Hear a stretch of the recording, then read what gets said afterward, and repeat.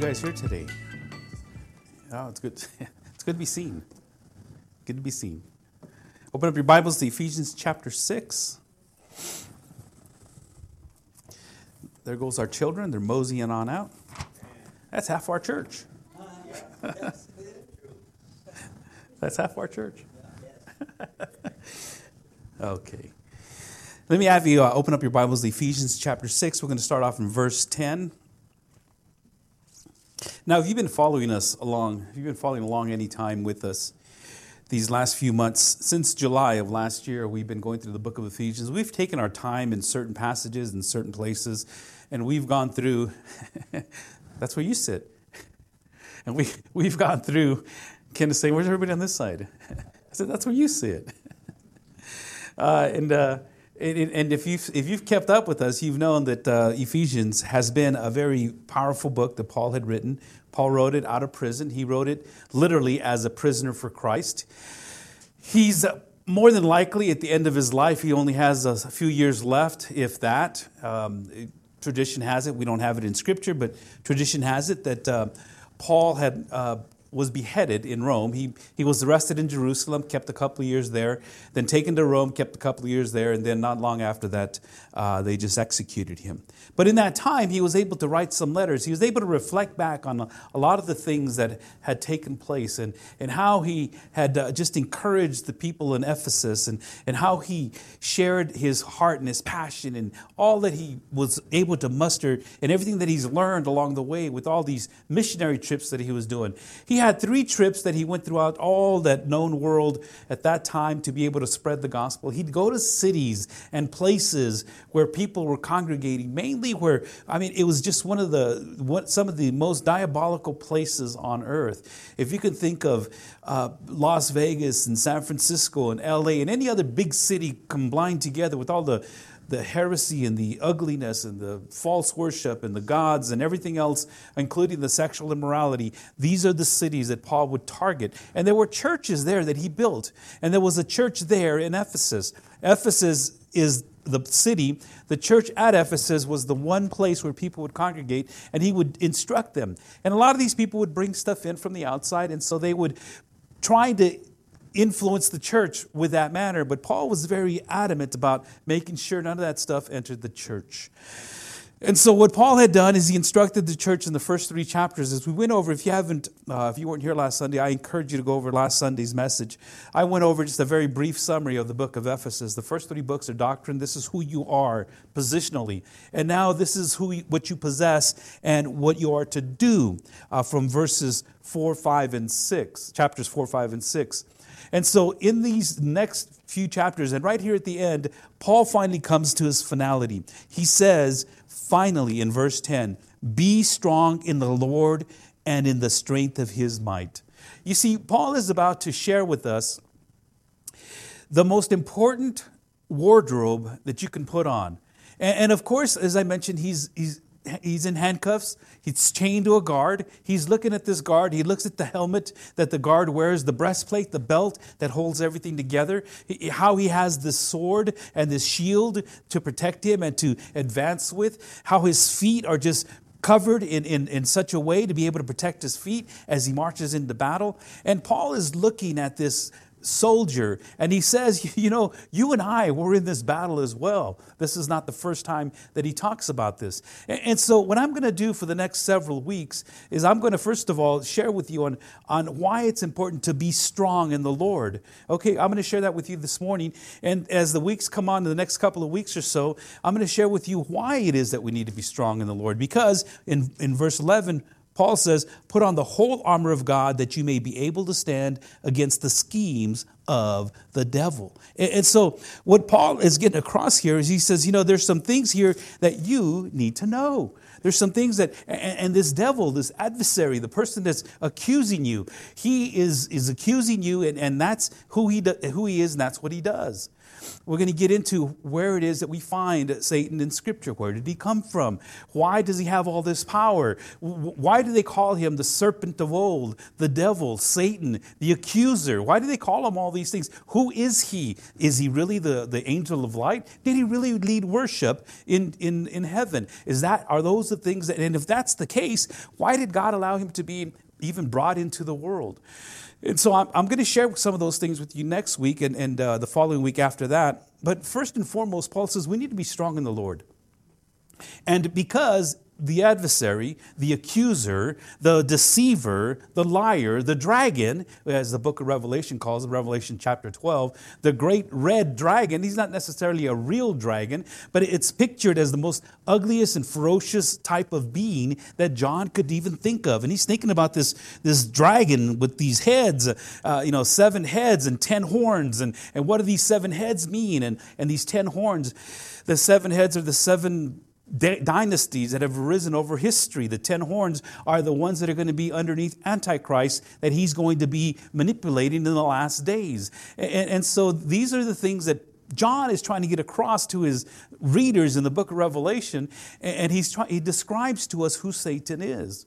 And this adversary that you have, if you've walked with the Lord for any length of time, you know that there is something out there, someone out there that is against you. From the very beginning.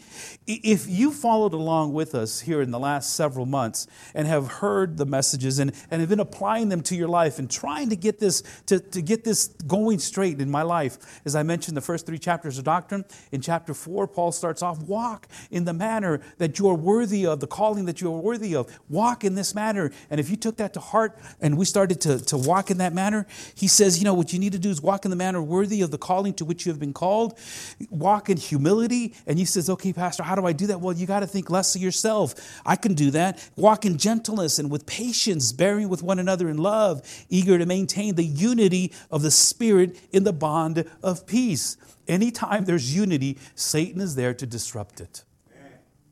If you have been trying to live as a humble person in gentleness and love even those that you cannot love, and if you've been trying to build this unity within your own life and in your own family and in the church, and you're going to find opposition. It's just going to come to you. Just know this straight up the bat. This is why Paul is saying, finally, I've told you all this stuff now. I need you to know this. And he says finally, because right there is a transitional word that you have to go back. It's one of those therefore words. When you see the word therefore, you need to find out what's it there for. When he says finally, well, finally what, Paul? Well, we should have been reading everything before that.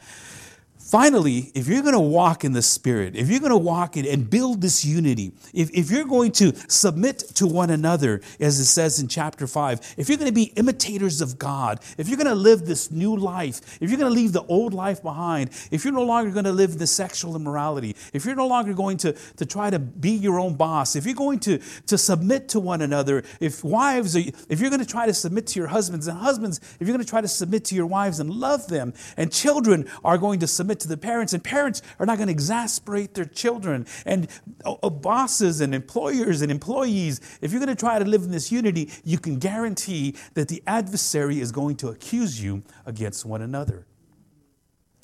This is just a guarantee because you have an enemy. And this enemy wants nothing more but to kill, steal, and destroy your life, destroy your happiness, destroy your peace. He wants to steal, kill, and destroy your family. He wants nothing to do with anything of God. From the very beginning, from the very beginning, this enemy sought to destroy what God started to do. Of course, he went after Eve and deceived her, made her lust after the fruit and the power of the man, and the man submitted to his wife in the wrong way, and they were cast out of the garden. And in the time that they were raising children, Cain became very jealous of the righteous Abel. And Satan knew that, if this righteous man continues to rise up, then what's going to happen? There's going to be all this righteousness in the world. So sin entered Cain's life. It was waiting for him at the door, and God said to him, don't submit to it. And what did he do? He killed his brother Abel. As before the flood came up, Noah was a righteous man. And Satan knew that these people of God were going to rule the world. So he had the sons of men, or angels, demonic beings, have intercourse with the women on the planet and created this mongrel type of race, this unredeemable race. And Satan says, if I can just create this unredeemable, you can't redeem this spirit, this evil spirited individual. And he says, and now I've won again. And God says, I'm going to wipe the whole world out and start over with my servant Noah. Time after time, as the people grew and Abraham became the father of the nation of the Jews, and they were captivated by the Egyptians, and they were slaughtered and killed, and out of that came out a remnant, and that remnant came and they took over the promised land, and in the promised land they continue to sin, and Satan infiltrated this people, and he hates Israel from the very beginning. And everything that comes out of Israel. And the judges had to be brought up because they were the ones to help God's people get back on track. But time after time. And finally, well, I shouldn't say finally, but then as you know, the story unfolds, and we'll be celebrating this here pretty soon, that as the story unfolds, the enemy really believes that, you know what, all I have to do is just get rid of the Messiah. There he is. I found him. Tempted him to trust him. Just let's forget about the cross. It's going to be painful. You know this. Just worship me, and I'll give you what you came for. I'll let you have all these nations. And he tried to eradicate that system that God was trying to install and develop his own system. This enemy is real, and he wants you, and he desires to have you. And you need to know this up front. The sad thing is that many people, when they start to feel this pushback or this whatever it is that happens in their life, this anger, this resentment, they believe that it's between that other person and themselves. And you have this road rage of people shooting each other, people fighting with one another, of people just, you have anger and animosity towards races and one another, and you think it's because of the color of their skin or because of where they grew up or who they are, and all of these ideas and thoughts that the enemy is just trying to destroy this planet, and he's going to keep going. And he's going to keep going. And it's not against you and me. As a matter of fact, Paul goes on to say, and we're just going to look at this in verse 12, for we do not wrestle against flesh and blood. You're not fighting against each other. You're not fighting against your brother and your sister. You're not fighting against your mom and your dad. You're not fighting against your husband or your wife. You're not fighting against your boss or your employees. You're fighting against spiritual forces. But your struggle is against the rulers, against the authorities, against the cosmic powers over this present darkness, against the spiritual forces of evil in the heavenly realm. That's where the battle's being taken care of. It's not the government. It's not the corporations. It's not the media. It's not everyone else in charge. Those are just pieces of the chess piece. You are a pawn, and a pawn in the hand of a mighty God becomes a mighty weapon that can conquer any king of this world. If you know anything about chess, you have strong pieces. You have the king, you have the queen. The queen is the most powerful one. You have the knights, the rooks, the bishops, and you have the pawns. And those guys are the smallest ones on the board, but they have the power that God can use to destroy the evil forces. This is why Paul says, be strong in the Lord, in him. And this is interesting wording. Paul says, be strong in the Lord. He doesn't say, be strong, get yourself strong. He doesn't say, get ready, buff yourself up. I want you to pray. I want you to fast, which you should. I want you to go out there and fight the enemy. He never says, fight the enemy. He never says, advance into that kingdom. What he says is resist. He says, resist the devil and he will flee. You see, when we talk a little bit more about Satan, who he is, Satan is a created being. I think we give Satan too much power, too much credit. We give him too much authority over our lives. He only has the authority that you are allowed to give him. He's just a yappy little chihuahua. That's all he is. And he's nipping at your feet. I read a book one time with this, The Present Darkness is what it was called. I think it was Neil Anderson. And he's describing his encounter with this little puppy that just started to jump at him. him and his brother and his father went to go visit a friend. And they opened up the gate, and this little chihuahua just bolted right past his dad. His dad just kind of looked at him, bolted right past the big brother, and it came right at him. Why? Because he showed fear. And he cried, and he ran, and he jumped on top of the car. And while the dad and the friend are talking, and the brother is laughing at the little boy, that poor little kid is he's scared. And he's crying, tears. Come on, son, it's okay. It's all right. Why didn't the dog attack the father? Because of his boldness, because of where he stood. He knew that this chihuahua had no power. As a matter of fact, we'll read in the Old Testament where God says sometimes, where the kings are saying, is this who we were afraid of? At the end times, that's the guy that we were afraid of? That's the enemy? Yeah. It's going to blow you away. You're going to realize that all this time, that all these things that seem to be happening, you blame on Satan, it really is nothing but your own letting him do it. You're giving him the authority. He has no authority. He's not omniscient, number one. He's not omniscient, meaning he doesn't know everything. He can't get into your mind unless you let him in. He's not omnipresent. He's not everywhere at the same time. Only God can be that way. And some people believe that only Santa Claus can be that way. But no. Only God knows what you're thinking. Only God knows if you've been bad or good. Only God can be at all places at all times. In one place, and only God has all power. Satan does not. This is why we have to be in the power of the Lord, in the strength of the Lord. Be strong in the Lord. And Paul is getting this across. Look, you're going to have these problems. It's going to happen. So this is how you get ready. It doesn't mean that you just sit back and, okay, I can watch TV and that's it. And there's nothing else I need to do. Because you know what? Satan doesn't care if you go to church. He doesn't even care if you read your Bible. He doesn't even care if you give and do all these good things. But what he does care about is if you activate your faith. When you put on the helmet of salvation, that's protecting your mind. In other words, your mind is active. Your mind is starting to get ready to do what you need to do. When you have this belt of truth that we're going to talk about, it holds everything together. And if you just leave yourself exposed, and Satan's going to come in and say, you know what? You're fine. Don't worry about it. It's okay. It's okay if you miss one Sunday.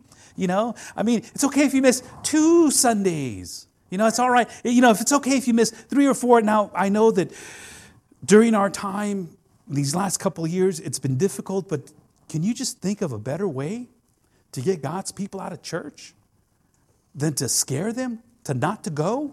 And when you go, you can't talk to anybody. If you do, you got to be 6 feet apart, and you can't even fellowship. Don't even think about hugging. Now, please, I understand. This was I caught it. It was a bad sickness. It was a bad flu. Yeah. It was, and it got a lot of people, and I know a lot of people that have died. Yet, we are people of God. We are people of faith, and if that's what God is going to use to take me out, then that's what he's going to use.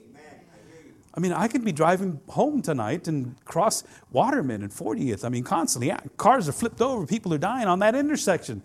Every time I cross, before the light turns green, I look both ways and make sure, okay, I'm okay. I'm careful.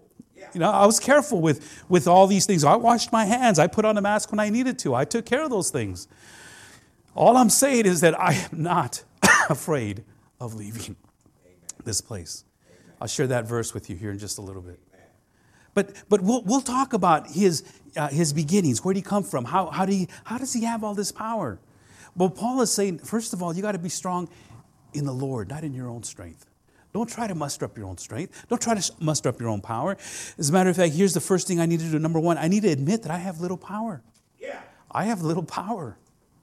As John is writing the letters to the 7 churches, Jesus says, and if you want to turn with me to Revelation chapter 3, and we're going to be going to Revelation quite a bit.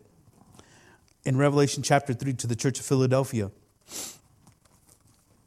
he says, and to the angel of the church in Philadelphia write, the words of the Holy One, the true one, who has the key of David, who opens and no one will shut, who shuts and no one opens. I know your works, he says. God knows your works. God knows what you're doing. God knows where you're going to church at. He knows what you're doing. And behold, I have set before you an open door that no one is able to shut. I know that you have but little power, and yet you have kept my word and have not denied my name.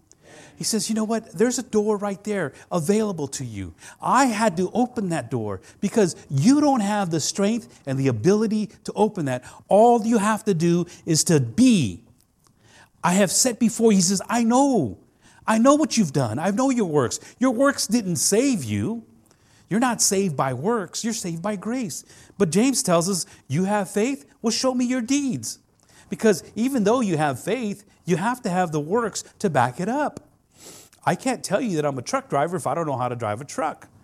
I can tell you that I'm a chef, and I can show you the schools that I've gone to. I can show you the books that I have. I can show you all my culinary equipment that I have, the pans, the dishes, the knives, the everything. But you come over to my house and the food is all soggy and, oh my God, what is this stuff? I thought you said you were, I go to the best schools. I got the best books. I've got yeah, but you don't know how to cook. If we have to eat this, yeah, the soggy is mushy and the chicken tastes like wood. I don't. I say, I got to get out of this place. Get some kaopectate. Anyways, we start. You see what I'm saying? You can't say one thing and then do something else and act differently. God knows your works. He knows what you're made of. He knows, and so it's a matter of understanding. Okay, I have little power, Lord. And I've been trying to fight this. I've been trying to do this. I've been trying to work this on my own. I have little power. As a matter of fact, Paul says to the people in Philippi, again, Philippians, he's in prison. And he's in a place where he says, I have no control over where I'm going to go or what I'm going to do. I'm chained to this Roman guard and I can write with my right hand and that's all I need. And then he says, but I can do all things through him who strengthens me. Well, Paul, you can't get out of prison. Well, that's not what I want to do. God has me here for a reason. You know, you can't get out of those chains, and that's not what I want to do. I want to be able to write. I have time. You know, I don't have the kids screaming at me and yelling at me and whatnot. I don't have all these things going on in my life to cause me to pause and to stop. I can focus on what I need to do. Sometimes God's put you in a place where you need to be. Beloved, let me share this truth with you, and you're not going to like it. But God is more interested in your character than he is your comfort. He's more interested in what you're going to be than how comfortable you are. Look at Paul. Oh, he wasn't interested. You know, Paul wasn't in a very comfortable place. He wasn't. You know, every apostle was not in a very comfortable place. But God was more concerned about who they were becoming than their comfort. Now, some of you are thinking, well, wait a minute. You know, I thought God, you know, doesn't cause these things to happen to me. You know, doesn't he care? Of course he cares. But he cares more about who you are, who you're becoming, than what you are, than how much you have. And if it takes that to get your attention, God will do it. He'll do it. I know people right now that are in locked up for a long time. And they are the most godliest people right now because, you know what, I think God got my attention. Well, if that's what he has to do to get your attention, then that's what he's going to do. You know, and he knows your works. He knows what it's going to take to get you out of there. He knows the areas of your financial struggles. He knows of all the things that are going on. But if that's what he has to do to get you to have humility, gentleness, love one another, bearing in love, to submit to one another, if those are the things he has to do, that's what he's going to do. It's just as simple as that. He is more interested in your character than your comfort. And guess what, beloved? When you become a believer, if you become regenerated and you're following what we just talked about, the devil, your adversary, is going to come at you. So this is why you need to be strong in the Lord. And understand that the battle's already been won. We're going to read of the battle in Revelation chapter 12. We're going to read of those things that are to take place. And I'm going to show you the end. And, you know, you already know, spoiler alert, you already know the end. Jesus wins, okay? You already know that. But somehow we forget. Somehow we get so wrapped up in this world and in these worries and in this culture. We get so wrapped up in this stuff. And, you know, rightly so, because those are the things that we've gotten accustomed to.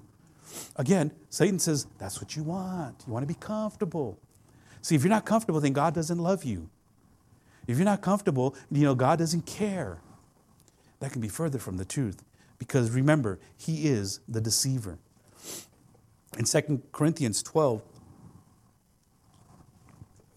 In your outline, it says, for the sake of Christ, then, I am content with weaknesses, insults, hardships, persecutions, and calamities. For when I am weak, then I am strong. Just to put this verse in the context, you probably remember the thorn that Paul had in his side that he prayed 3 times. You know, and I don't think that Paul just came to the kitchen table, okay, Lord, thank you for this food. And, oh, by the way, can you remove this thorn? You know, his praying was very deep, was very intimate. It was a deep prayer. When he says he prayed 3 times, he prayed, probably fasted, probably gave everything as God. This is limiting my ability to do what I do best.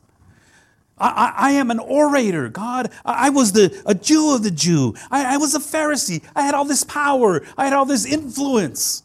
You know, God, I'm able to just use my influence and everything that I know, all my schooling, all my education, everything that I have, because this is who he was. By all intent and purposes, Paul was a failure according to the world standard, because he had everything. He was lined up to be the greatest philosopher, the greatest Jew, the greatest Pharisee of all time.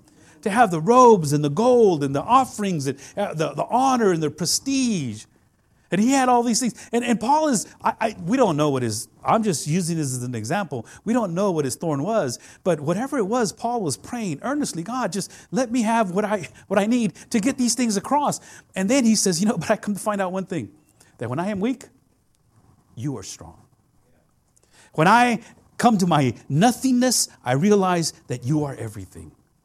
When I get to the bottom of the barrel, when I get to the end of my rope, you're the one holding the rope.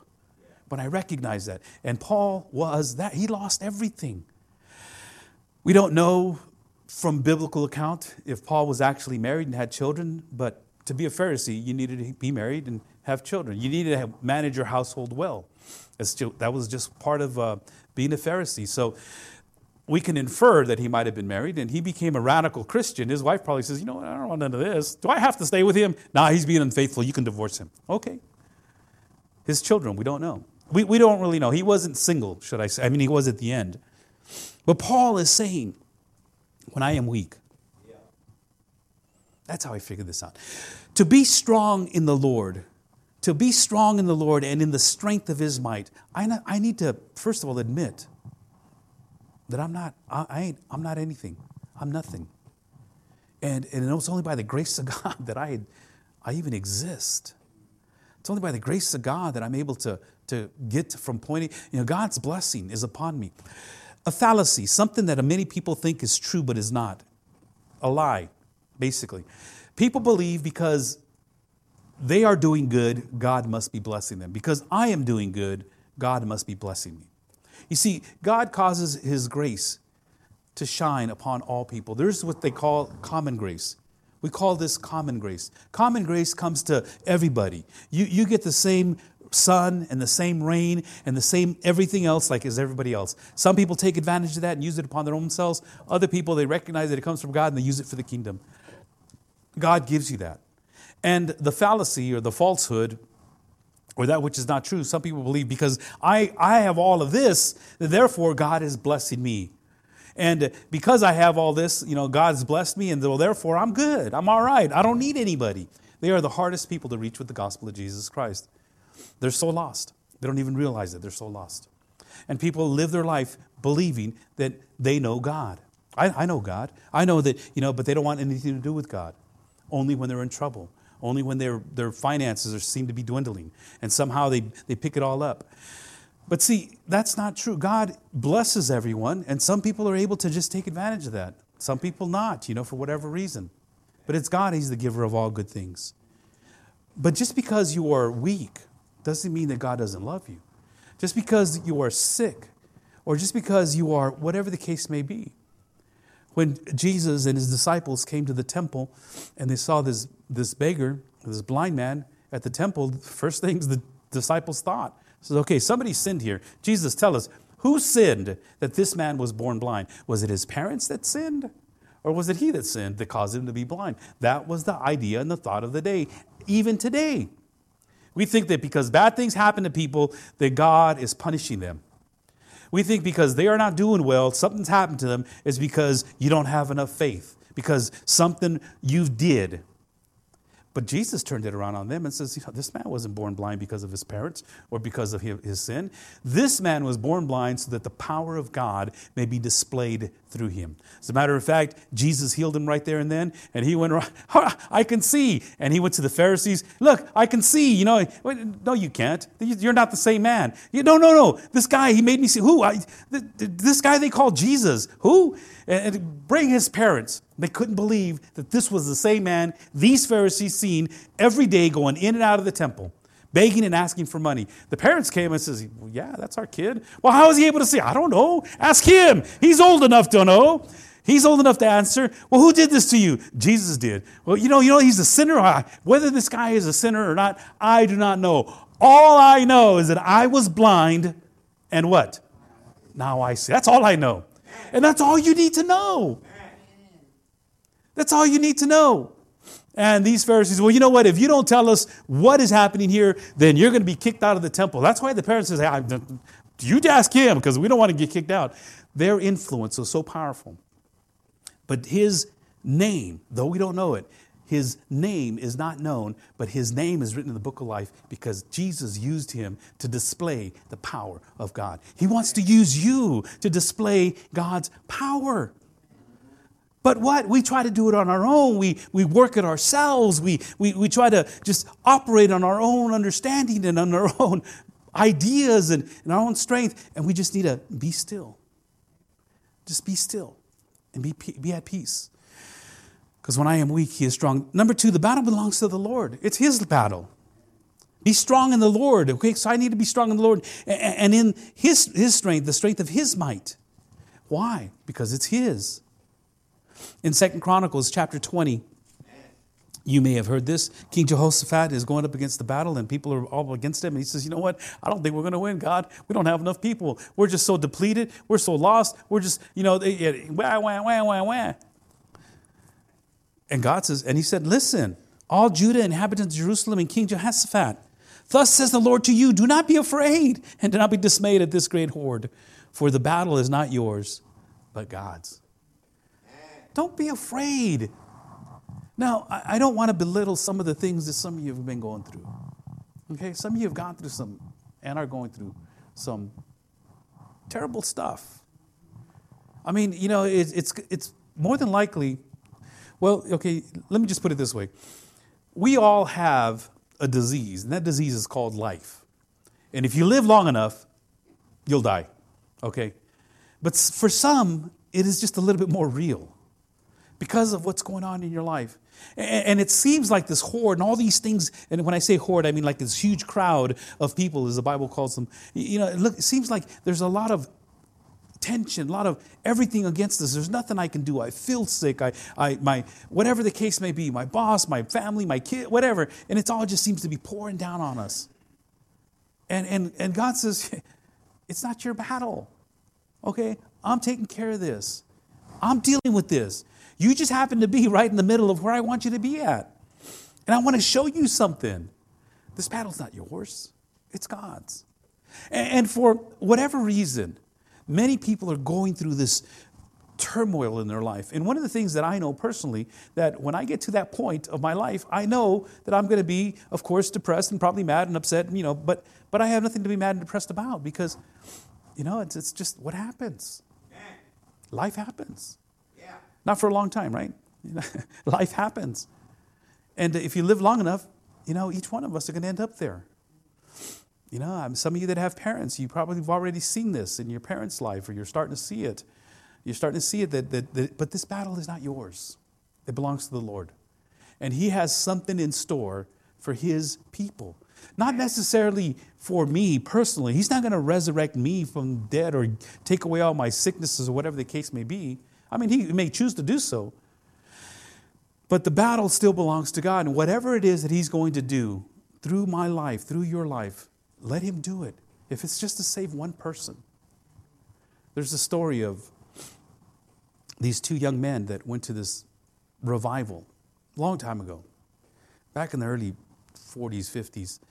That these guys were kids and they went to this revival, and there was a tent revival. It was there for 3 days. And the third night, it was the last night, these 2 young men showed up and they tried to get in and they looked around and said, you know what, there's There's no seating place out here. So they started to walk out, and this old deacon comes up. Hey, hold on, young man. Hold on. And he went to the back of the tent, and he pulled out 2 crates, and he sat them down right there. You guys can sit here. Sit right there. Well, at the end of the sermon, the preacher was giving the message, and it was convicting, and people were coming forward. These 2 men came forward. One of them was a guy named Grady Wilson. Okay. The other guy, you might remember his name, was named Billy Graham. Okay. Now, that name will resound throughout history for all the lives that he was able to touch and change, and people came to know the Lord. And God used that old deacon, who we'll never know. Most people don't even know the story. You'll never know who he was, who he is, but God used him. And he doesn't know. Well, he does now. If he's in heaven, I'm sure he knows. But the point of the matter is that God wants to use you, whether to just pull out a crate for someone, because you don't know who it is that you're ministering to. Does that make sense? The battle belongs to the Lord. As a matter of fact, he told Samuel the same thing, and that all this assembly may know that the Lord saves not with sword and spear, for the battle is the Lord's, and he will give you into his hands. And so in the Old Testament, they were being tested time and time again because of their sin, and yet God rescued them, raised up a judge, raised up a king, raised up Samuel, and raised up judges after that.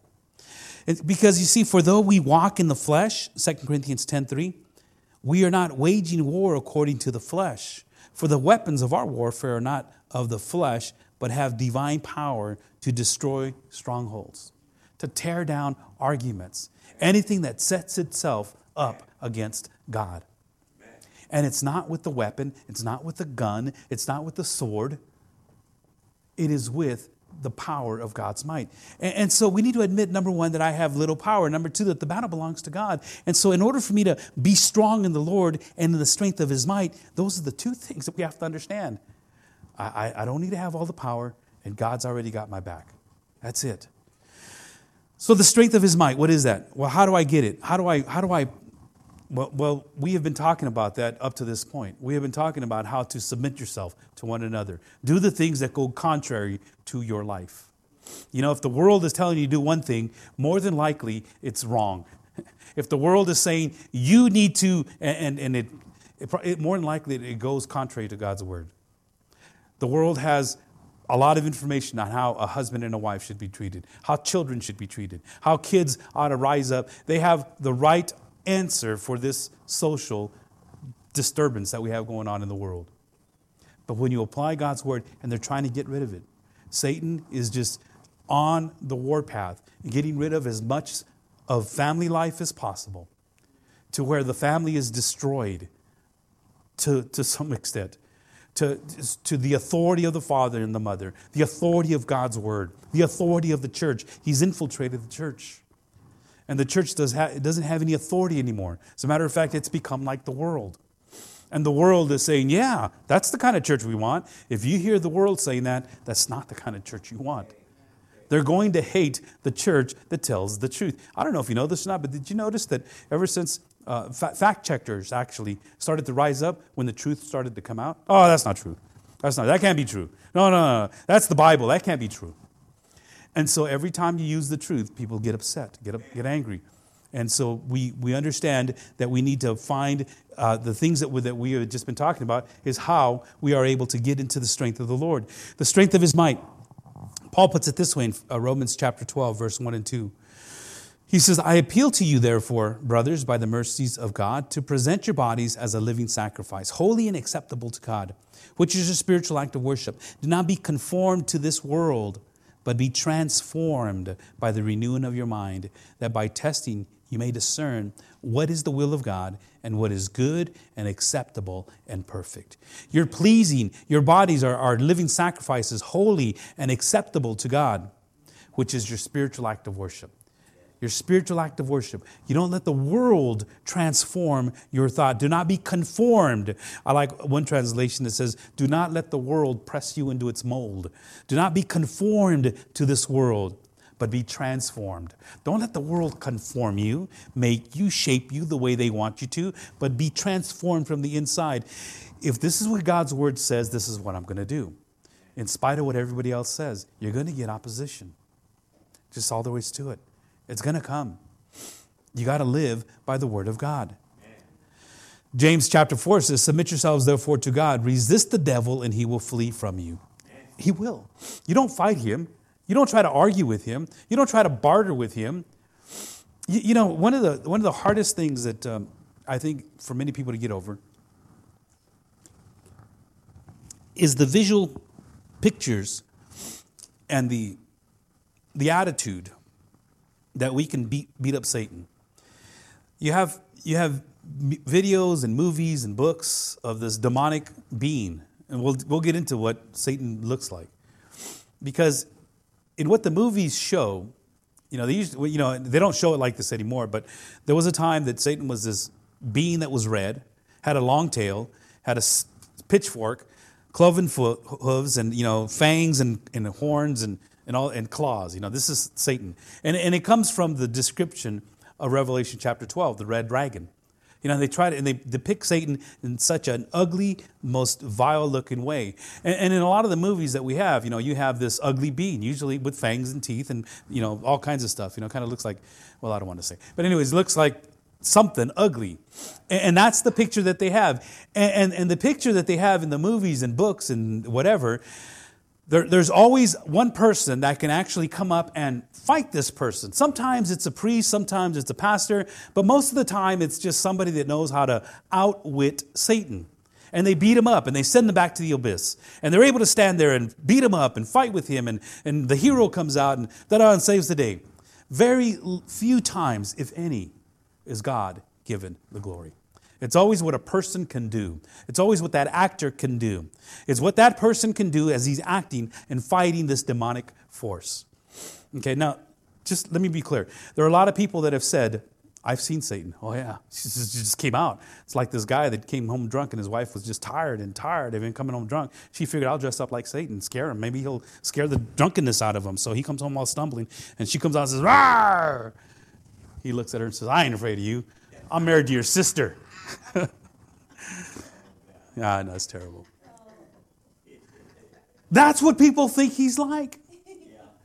However, if he was really like that, if you were to see something like that, what would you do? Just out of curiosity, what would you do if you would see something like that? Oh, you were going to tell me. I thought you were going to tell me. What would you do? Would you really just say, oh, hey, how you doing? I'm just willing to say that probably most of you would say something to the effect of, oh my God, dear Lord Jesus Christ, and start praying. Get on your knees, run to church, help, and that's the furthest place that Satan wants to send you. He doesn't want to send you to your knees. He knows that's where you get your power. Yeah. He doesn't want to submit you to him. That's not what he wants to do. He doesn't want you to go to church, read your Bible, start, talking to other people, come pray for me, come pray for my house. That's not what he wants you to do. He doesn't want to scare you away. And people that claim that they have seen this being and, it scares them to the point of, going back to God, but they end up going back. See, Satan is an angel of light. He's a deceiver, master deceiver. He knows how to get your interests. He knows how to get you to confess some of the things that you really like. And he listens and he hears.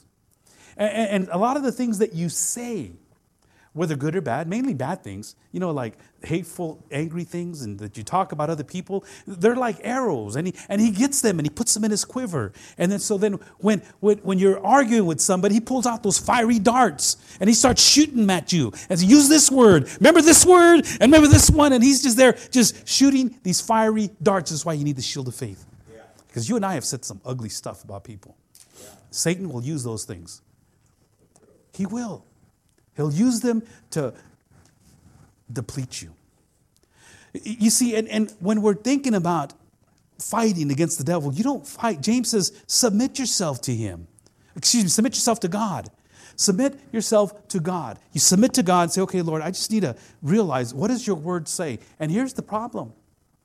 Many people don't know what the word says. Many people say, I think that God helps those that help themselves. I know it's in there somewhere. I've heard that one over and over again, so I got to help myself. I can't trust God. God would never tell you that. But that's what a lot of people believe. And God helps those who help themselves. And so if I can just help myself, don't ask anybody else for help, then I can get over this. That's the idea. The Bible don't say that. Maybe if I just fight, if I just put on this armor and go in there and start fight, maybe I can beat them up like they do in the movies. Maybe I can do that. No, you resist. You resist. What's your temptation? What's your temptation? Is it anger? See, the Bible doesn't say don't get angry. The Bible says, in your anger, do not sin. Okay? What's your temptation? Somebody gets you mad? Well, first of all, understand this. The reason that I have a problem, an issue with anger.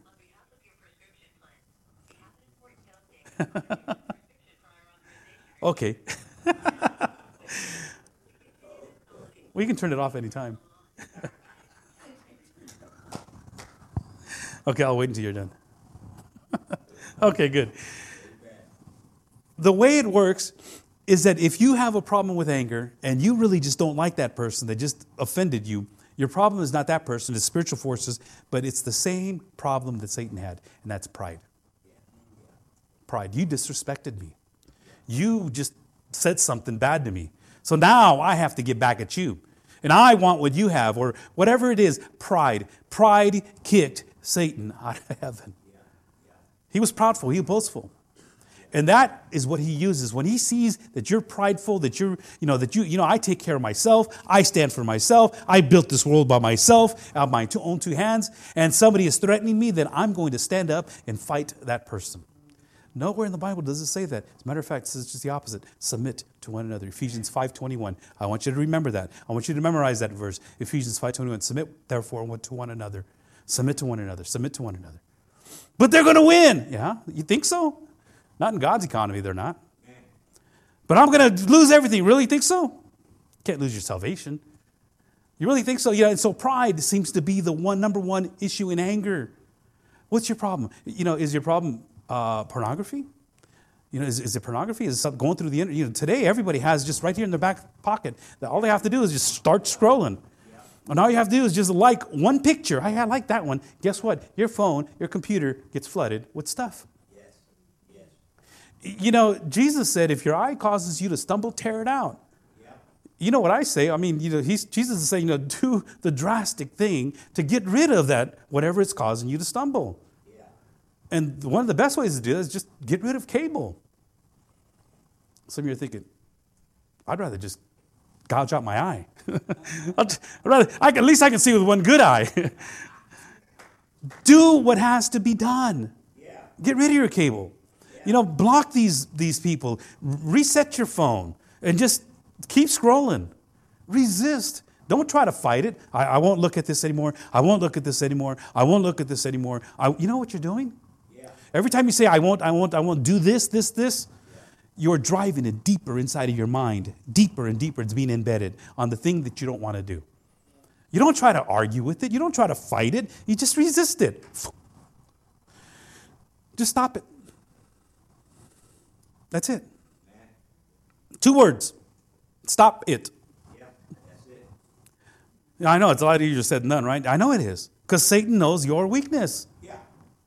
Just stop it. Yeah. Turn it off. Change it. Is it whatever it is, drugs, alcohol? What is your weakness? What is your weakness? Just stop doing it. Yeah. And the problem is that we've been doing it for so long that it's just second nature to us. It's like these ruts that come down the mountains. You see when it rains and it pours and it just cuts into the rock and it cuts into the dirt and makes these huge ruts. And that's how it naturally flows. We have ruts in our mind that naturally, the first thing that comes up to our mind is what it is that we've been doing all this time. This is why Paul says, do not be conformed any longer to the pattern of this world, but be transformed by the renewing of your mind. You can change these ruts on these mountains. Oh, it's going to take a bulldozer. Yeah, it's going to take some dirt. You can change the ruts in your mind, and it's going to take a rock, the solid rock, Jesus Christ. Yeah. That's all it takes is just stop it. You see, coming to church is going to help you to, okay, how do I do that? Really, is it that simple? Well, the only example that I have in Scripture about being that simple is the guys that were being crucified on the cross. One of them just understood, we're rotten sinners. The other guy says, hey, if you're really the Son of God, get us out of here. Get us all off of this cross. Come on.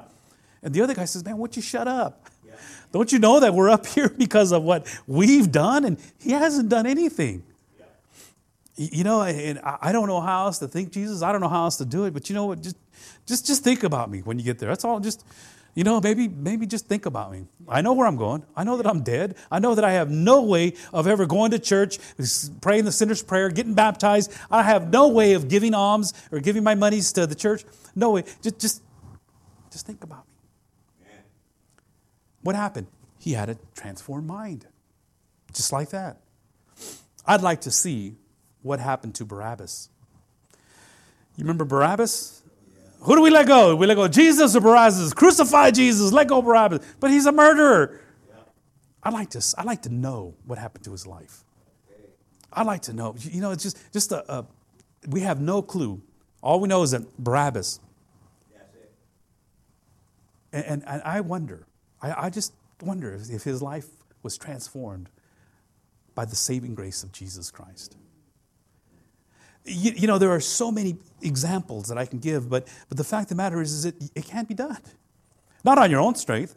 Some of you are trying to do 12-step programs. You know, some of you are trying to, you know, get your mind to change. Some of you are trying to go to counseling. Some of you are trying, whatever the case may be. You know, and I've said this before. I didn't go to the 12-step program. I just took one step. Okay, Jesus, what do I do? What do I do? And from that point forward, he showed me. Stop the drugs, stop all that stuff. You know, just what do I do? Look at, let's look at the next verse, the big one, Ephesians 1:15, and I'll conclude with this. Paul says, and he goes back to the beginning. You know, I'm going back to the beginning where Paul started off. He says, you know, I pray for you all the time for this reason, because I have heard of your faith in the Lord Jesus and your love toward all the saints. I do not cease to give thanks for you, remembering you in my prayers, that the God of our Lord Jesus Christ, the Father of glory, may give you the spirit of wisdom.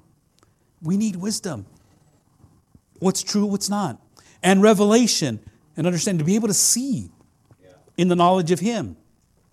Having the eyes of your hearts enlightened, or have your heart just see the things and wow, I can see what God's trying to tell me, that you may know what is the hope to which he has called you. What are the riches of his glorious inheritance in the saints? He's not talking about your riches now. He's not talking about your houses, your cars, your monies, and bank accounts right now. All that stuff is being taken away anyways. That you see the riches of his glorious inheritance in the saints, and what is the immeasurable greatness of his power toward us who believe. Oh, God, Paul wants you to see God's power. He wants you to see, you know, I continually pray for you. There's things that you're going through. I want you to know the wisdom and understand the truth. And I want you to see his immeasurable greatness of his power. That is my desire for you. I want you to see that. I want you to know that. I want you to understand that he has given it to those who believe according to the working of his great might. That power, that great working is what Paul starts his letter off with. He says, you know, this is why you've been called. This is when you were dead, he brought you to life. This is why you've been saved by grace. This is how you should act. This is how you should be. And now, I want you to put on this full armor. I want you to put this on for this reason. I remind you. He tells Timothy, to fan into flames the gift of God, which is in you through the laying on of my hands. For God gave us a spirit not of fear, but of power and love and self-control. That's the spirit you got. No need to fear this world. And then later on, in the same book, 2 Timothy chapter 2, he says, you then, my child, be strengthened by the grace that is in Christ Jesus. How do you get that strength?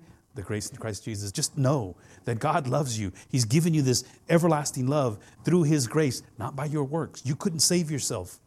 He saved you because of his grace. And you know what happens? At the end, the sting of death is sin. And the power of sin is the law. But thanks be to God who gives us the victory through our Lord Jesus Christ. And death is no more for those who are in Christ Jesus. We start off putting on this full armor of God first and foremost, not believing that armor is going to save us, that armor is going to help us to destroy the enemy, No, we start off first and foremost by understanding that we need to be strong in the Lord and the strength of his might. And so we need to put on the whole armor of God, that you may be able to stand against the schemes of the devil. And that man, that creature, that being has so many schemes, so much experience. He's been doing this for centuries. You are not going to outwit him by yourself. Let me ask you to stand.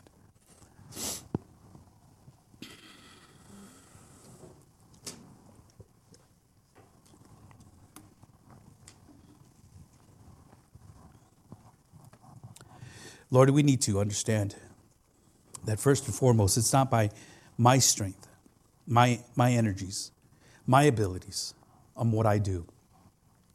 I stand solely before you, unclothed, naked, weak, knowing that I'm unrighteous. But it's your righteousness. It's you who have given me your righteousness. And it's your righteousness that flows through me, not my own. I am made right, I am made whole because of who you are and what you've done on the cross. And as we approach this season where we celebrate that resurrection, as we approach the time that you came back to life and you propitiated for us, you appeased the anger and the wrath of your heavenly Father, of our Father. You appeased that wrath that was upon us because of your sacrifice, because of your atonement. And it's because of that that we're able to stand. So, Lord, I just thank you once again. I thank you, God, for giving us the direction that you've given us so far. We've learned so much in these last few months, and I pray, God, that all that we've learned, that we apply it to our life. We've acquired a lot of information. Help it to make the transformation, to renew our minds by transforming our minds. So help us to stand firm in you, Lord. Help us to stand firm in you. Thank you once again for your word, that we take it and we apply it to our life. We pray these things in Jesus' name. And everyone says, amen. Amen and amen. Let me just give a very brief and quick word on our Seder that is coming up on the 10th, I believe, right? 10th? Okay. It's on the 10th. Seder, just so you know, we start at 10 o'clock instead of 10:30. We need an extra half hour. And actually probably go on a little bit longer past 12. But Seder is going to be all done in the fellowship hall. And we're going to assign tables to everyone. And in every table, there's a table leader. Very simple. All you do is follow my direction. And you will be asked to pour the cups. You will be asked to pass around the elements. We will have all the elements of the Passover on top of the table. We will have the bitter herbs, the matzah, the haroshet, all the various types of things that we need, the parsley, the salt water. Everything will be all ready for you. All you have to do is just be there and bring your family and your friends, and I'll tell the story of the Passover. I'll go over the whole story of the Passover, and right in the middle of the Passover, as it's traditionally done, we will have a meal. We'll eat. In other words, so this is a worship service where we get to eat right in the middle of church, okay? There's not going to be any singing. There's not going to be any other, preaching except for what it is that's already outlined there. And so what we need is we need your help to, provide the meals. We don't charge. Most churches, Jewish churches, they charge a premium dollar, but they also have it at, at a nice restaurant or hotels, and they set it up really nice. And we try to do it nice also. However, we do ask that you contribute something. Just bring enough for 10 people, whatever it is. We have a list. It's a very small list. It's not a lot of stuff that we're going to have, because it's not about the food. It's more about the learning. However, we do want to experience the food as well. So there is a sign-up list that Ken has. All right, it's in the fellowship hall, and if you can participate, great. If you can't, that's all right too. But we just ask that you help set it up, bring it, and to have it ready. Bring it with yourself. Don't give it to us. We'll ask you to be responsible for it. So bring it. Make sure somebody's there to serve it. If nobody else is, maybe you can. And then clean up afterward. We do expect a few people. We do have other people that come from other churches that traditionally come just to experience this, because a lot of people have not experienced it before. Grandpa, he's. I think you liked it before, right, brother? You've been to one of our Seders, right? Passover meals. Oh, okay. I'm sorry. I thought. Okay. Okay. Yeah. And so if you are thinking about doing it, we still have some time to think about that. We will provide everything. The only thing I ask, and it's again, we're not trying to be Jewish, but the only thing I ask is no pork. That's it. So no carnitas. If you want to bring carnitas, you can bring them next week, the following week. But we're trying to be as, as kosher as possible. I mean, we're not going to do it all because we're not Jewish. We don't understand all the kosher laws. But again, it's a matter of just honoring what the disciples, the very first century, they continued on with the Passover until everything was taken away. And so you'll get to see how Jesus Christ fits every single one of those things. And how at that time, the Israelites were saved from Satan's domain and how God saved them. Okay? You have any questions, let me know. But very, very simple, very brief, and we'll probably do it outside. We'll have a canopy to make sure that nobody burns up if it's hot. If it's really cold and windy, we'll end up doing it inside, but more likely we'll do it outside. Any questions, by the way, that anybody might have? If you're going to bring something, bring it before 10, probably 9:30, right, Ken? About 9:30? A little early, 10 o'clock, yeah. 9 o'clock? Mm-hmm. Yeah. We have chafing dishes, and we'll keep everything warm. So, okay, let me see what else. And on that day, we will do the Lord's Supper on that day. Yeah. We won't do it on the first, which is the first Sunday. We'll do it on that day, and I want everyone to participate in it. So everyone is going to be able to take the bread and take the juice, and it's going to be very different. And I pray that, as it has for many other people, it has a deeper and different meaning for you from this point forward. Amen. Okay, we are dismissed. Thanks for your time.